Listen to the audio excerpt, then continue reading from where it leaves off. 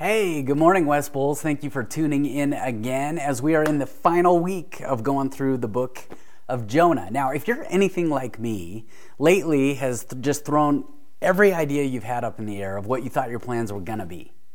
I mean, earlier this week I was thinking about it. I got up, I was going to try to exercise. I was going to read for a little bit. We were going to have a virtual staff meeting. And so all that stuff happened, but I found myself by the middle of the afternoon doing something I had not planned on doing at all. After I had gone through the to-do list, after I tried to come up with things to do you know what we ended up doing as a family? Sorting Legos. Every single Lego in our house has now been sorted by color. We have 4 bags for the different shades of blue that we have. There's magenta, there's purple, there's light pink, there are a couple shades of green, there's one for all the wheels and tires, there are those for the windows, for the doors, you name it. And in the middle of it, I stopped and I went, what are we doing? I mean, what has life become? That this is our big project for the day. Now, don't get me wrong, I appreciated the family time. But I have to be honest, there was a sense in me that just went, I don't like the situation in front of us. And that's not just true externally. As I've thought about me and as I've listened to people recently, that's going on internally in many of us. Because it's true. It's true that many of us are dealing with anxiety right now. There are many of us that are dealing with anger. There are many of us that are dealing with uncertainty. There are many of us that are dealing with sadness. And we've probably covered all of those emotions, maybe all in a day. And you look at all of that, and when you get into those situations, the very tempting thing to do is to run. And it's to run and run. And so as I thought about that, I thought maybe Jonah was the perfect passage at the perfect time for the situation in front of us. Because there's a sense of wanting to run and do something about it inside all of us. Way back at the beginning of Jonah, when the word of the Lord came to Jonah, you know what he did? Remember? He ran. He ran great distances, and God sent a great storm, and then God provided a great fish, and then eventually God brought Jonah through the great city that he wanted to run away from in the first place. But now in Jonah 4, we're going to sit down, and it's not any more of these big, great, maybe catastrophic sounding events anymore. Now Jonah and God are going to have a heart-to-heart, and God is going to ask Jonah 3 great questions. And they're 3 great questions that surfaced in Jonah, something that is also being surfaced in us. As we walk through all of this, is there's everything in us wants to run. And so at the beginning of Jonah, as we covered last week, Jonah has been watching as he delivered God's word to the Ninevites. And God, seeing that they relented from their ways, he decided to relent from his way. He was going to destroy them. And as Jonah saw this, he just thought, it just seems so wrong. Jonah was intent on them being destroyed. And yet, as he looked at God's patience and his mercy and his compassion, he went, it seems so wrong. And God asks him the first of these great questions. And it's a question we ought to consider as well. Here's what God says. Verse 4 says, "But the Lord replied, 'Is it right for you to be angry?'" Jonah, is anger the right approach right now? I mean, is it the actual correct response? I mean, sure, there are moments we all love to point at to justify our anger. You know, Jesus got angry for different reasons. But God right now to Jonah says, is anger the right response right now, Jonah? And what God is getting at is that Jonah has missed something. First, Jonah has missed God's heart for him. I mean, when you think about all that Jonah has been delivered through, he's clearly missed that God is for him. In order for him to be mad at somebody else, that God would want to rescue somebody else, is to completely overlook what God had brought him through. First, there was the great storm that God had brought Jonah through. And we all know the great storms of life. Those are those moments that completely disorient us. And they throw us off kilter, and they move us out of our comfort zone, and we just don't even know what to do with them. I'm reminded of, in my own life, one of the first great storms I ever came across. I was in 4th grade. My dad showed up to the elementary school with tears in his eyes. My mom had had a brain aneurysm that had ruptured. And I remember thinking, I may never see my mom again. And it was the first time that I actually cried out to God and said, if you're there, do something. And I look back, and all these years later, I have the blessing of her still being here. But whether she's still here or not, I look around and I go, wow, God brought me through that great storm. And then there was the great fish that God had delivered Jonah out of. And many of us can relate to those great fish moments. Those great fish moments are those moments where you're completely isolated. It's you and God. And all you can do is cry out into the darkness, and you pray that He hears you. And as I think back on those moments, one of the ones that comes up for me is really the entire decade of my 20s, where I didn't know what I was doing with my life, where my life was going. There was a sense of purpose, an unmet potential, and I just didn't know what it was going to look like or what the plan was. And I was looking around going, God, what am I doing with my life? And all these years I look back and I realize I'm still here. He delivered me through that. And then there are those great city moments. Those moments of life that just feel so much bigger than us, as if we have no control in the midst of them whatsoever. It would be like Jonah had to have felt walking through the great city. People glaring at him and staring at him, and his perception of just how brutal these people were. And as I think back, I can think of those moments in my life. Literally, years ago, we took the youth group here from Littleton, Colorado. So picture teenagers from Littleton, Colorado, going to Chicago, which sounds fine on the surface, but in my ignorance, I booked a hotel in Southside Chicago. Now, if you know the area of Chicago, you understand the issue here. Teenagers from Littleton in Southside Chicago, it just doesn't quite fit in our brains. And I look back and I go, wow, we maybe shouldn't have made it out of there, but we met some incredible people there. It was an incredible time. And God delivered us through. And I think, wow, we're still here. A great storm, a great fish, a great city. And God delivered Jonah through all of it. But Jonah missed it. He missed God's heart for him. He also missed God's heart with him. The thing that Jonah may have missed all the way through is this phrase that we see throughout the book of Jonah. God provided. He sent a great storm, He provided a great fish, and He gave Jonah protection through the great city. See, when you know that His heart is with you, you can walk through those great storm, great fish, great city moments of life. And because he missed God's heart for him and God's heart with him, well, Jonah missed God's message to him, first and foremost. See, whenever God brings His word to us, it is always intertwined with something else, God's heart.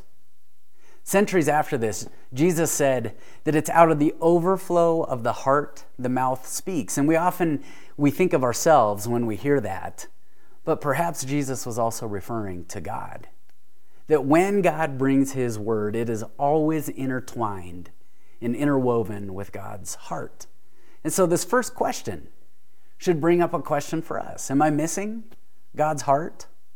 Am I overlooking something here? Because anytime we separate the heart of God from the Word of God, we miss the message of God.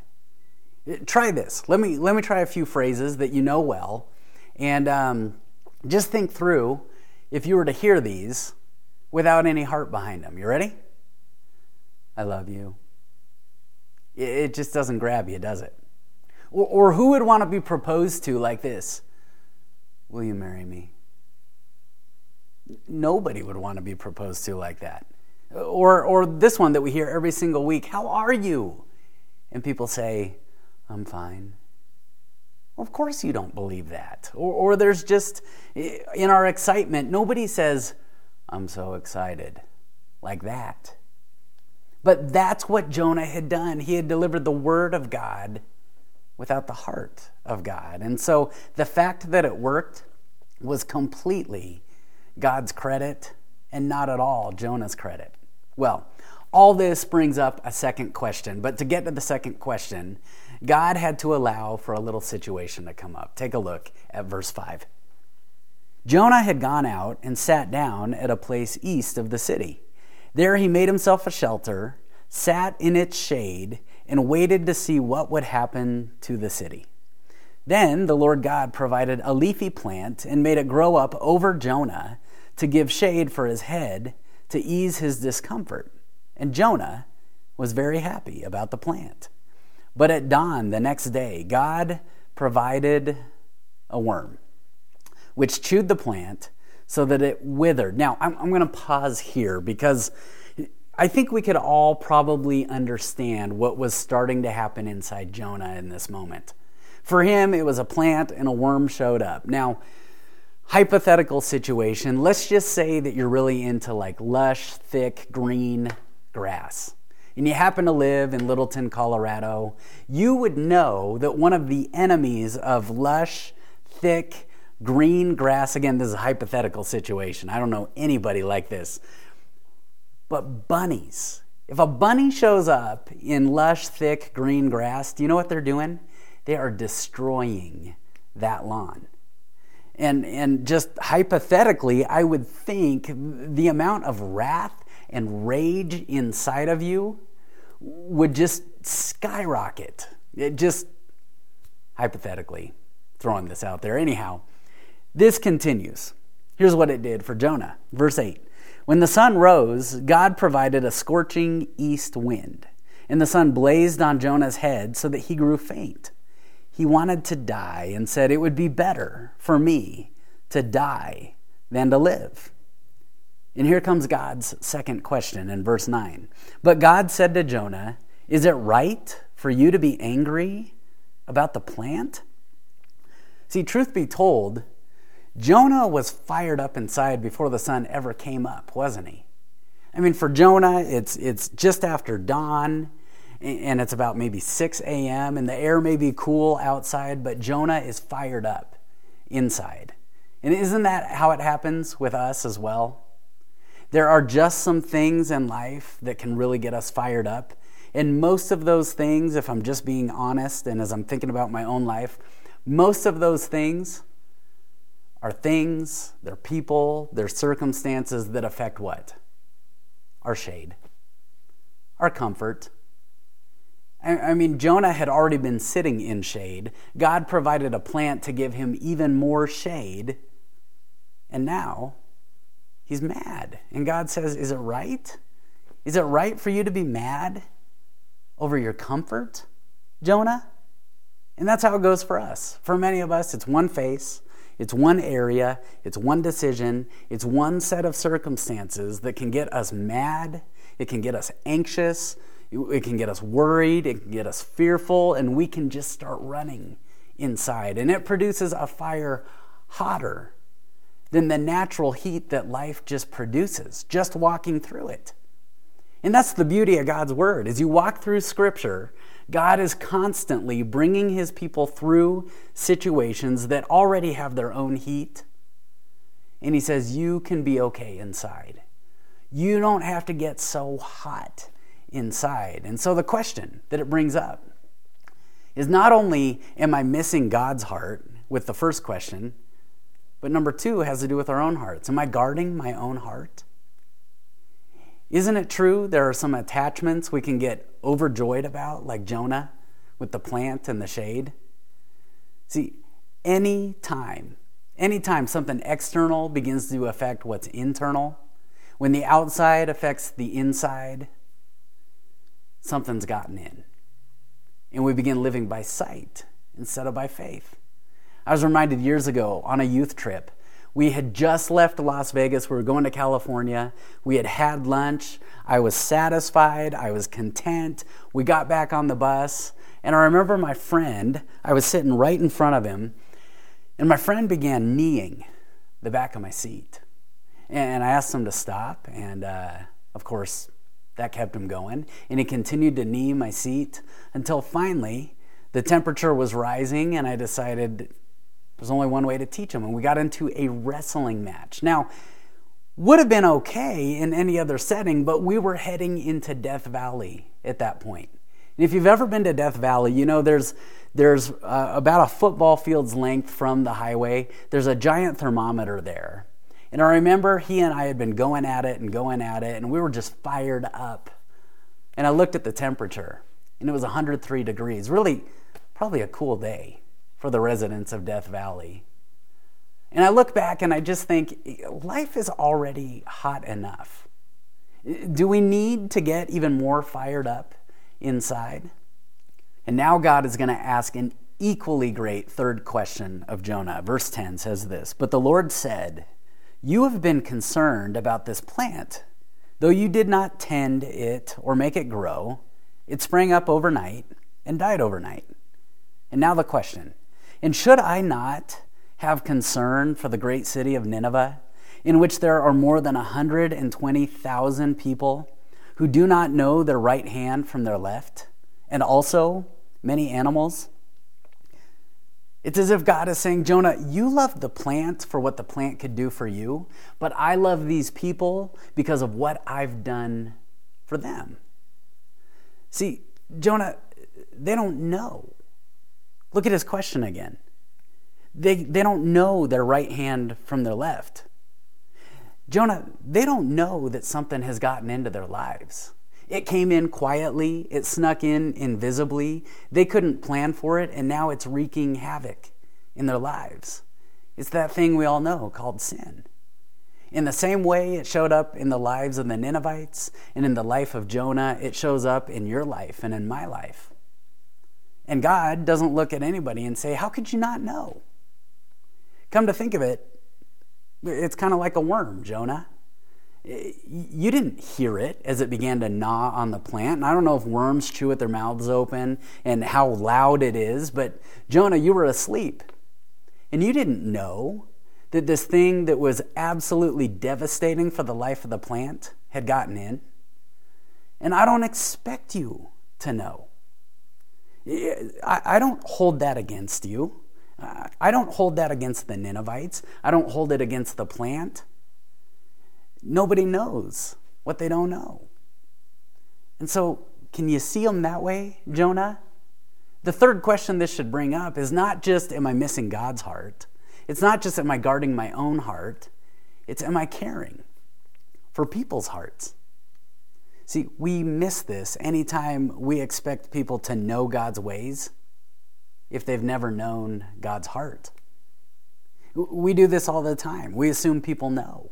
I flash back to the end of the fantasy football season this last year. I had 3 guys who put up huge points for me all year long, so much so that I had a 10-game winning streak coming into the championship game. And as I look back at what happened on that weekend of the championship weekend where first place was on the line, I'm still bitter. Because it'd be easy to look back and think that these 3 guys, pro football players, woke up and they just knew that Nathan Harrison was playing for first place. And they knew how much it meant to Nathan. And they all decided together, we're going to have our worst games of the season. And Nathan is going to lose.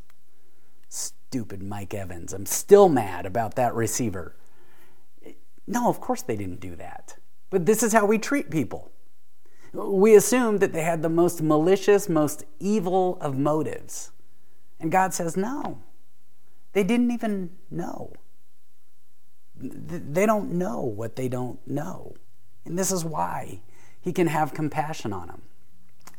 As I step back and I look around at everything going on right now, isn't it hard enough? I mean, isn't there just a natural heat to life right now without us getting more fired up? Of course. And it's either going to make us full of contempt for other people, or, as God is asking of Jonah, maybe there's another option.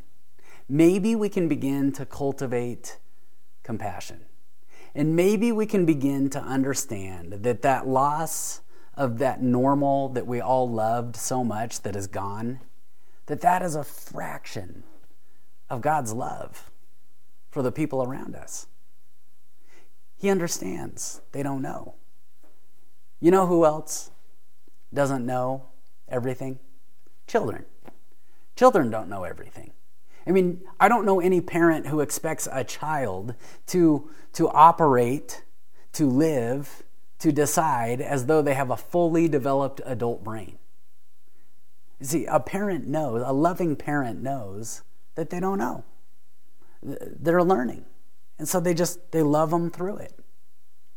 And so God, understanding, as he looked at us, understanding that we don't fully know him and his ways, he looked at us and he said, well, a price has to be paid because something got in, something that affected them. And he looks at his children, his creation, at you and I, and he says they're about to choose something that is so harmful for them. And so a penalty has to be paid. And so God said, I'll pay that price. And he sent his son. He sent his son to bear God's contempt for our sin and for all the ways we've fallen short. He sent Jesus. And Jesus bore God's contempt on his shoulders so that he could bring God's compassion to us. See, God doesn't sit back and watch the city. He doesn't watch the Ninevites. He doesn't watch you and I the way Jonah did. Jonah sat back and watched for what would happen to them. God sits back and he looks at you and me and he says, I want to see what happens in them. And then when that work is done, I want to send them to go bring that message to everybody else, to carry my word intertwined with my heart. And so as Jonah is left with a question to end this book, so are we. And the question is a simple one. Will you bury your contempt for them in order to carry God's compassion to them? And as the book ends, there's no answer from Jonah. We don't get one, which means the burden of an answer falls to you and I. It's a question worth considering. Will we bury our contempt in order to carry God's compassion? Let me pray. Heavenly Father, we thank you that you're a God that as you looked upon us, you didn't expect us to know what we just didn't realize. That we've all let something into our lives that is so much more destructive than we could ever imagine. And so you look upon us with eyes of mercy. And you invite us to now look at others with those same eyes. And so as we navigate a new normal, as we've been discussing, Heavenly Father, give us hearts of mercy and compassion that don't have to run from you. We can rest in you. We ask for your guidance, for your wisdom, your heart, for ourselves, for one another, and for other people as we navigate the days ahead. We pray all of this in Jesus' name. Amen. West Bulls, thank you for joining us. We'll see you next week.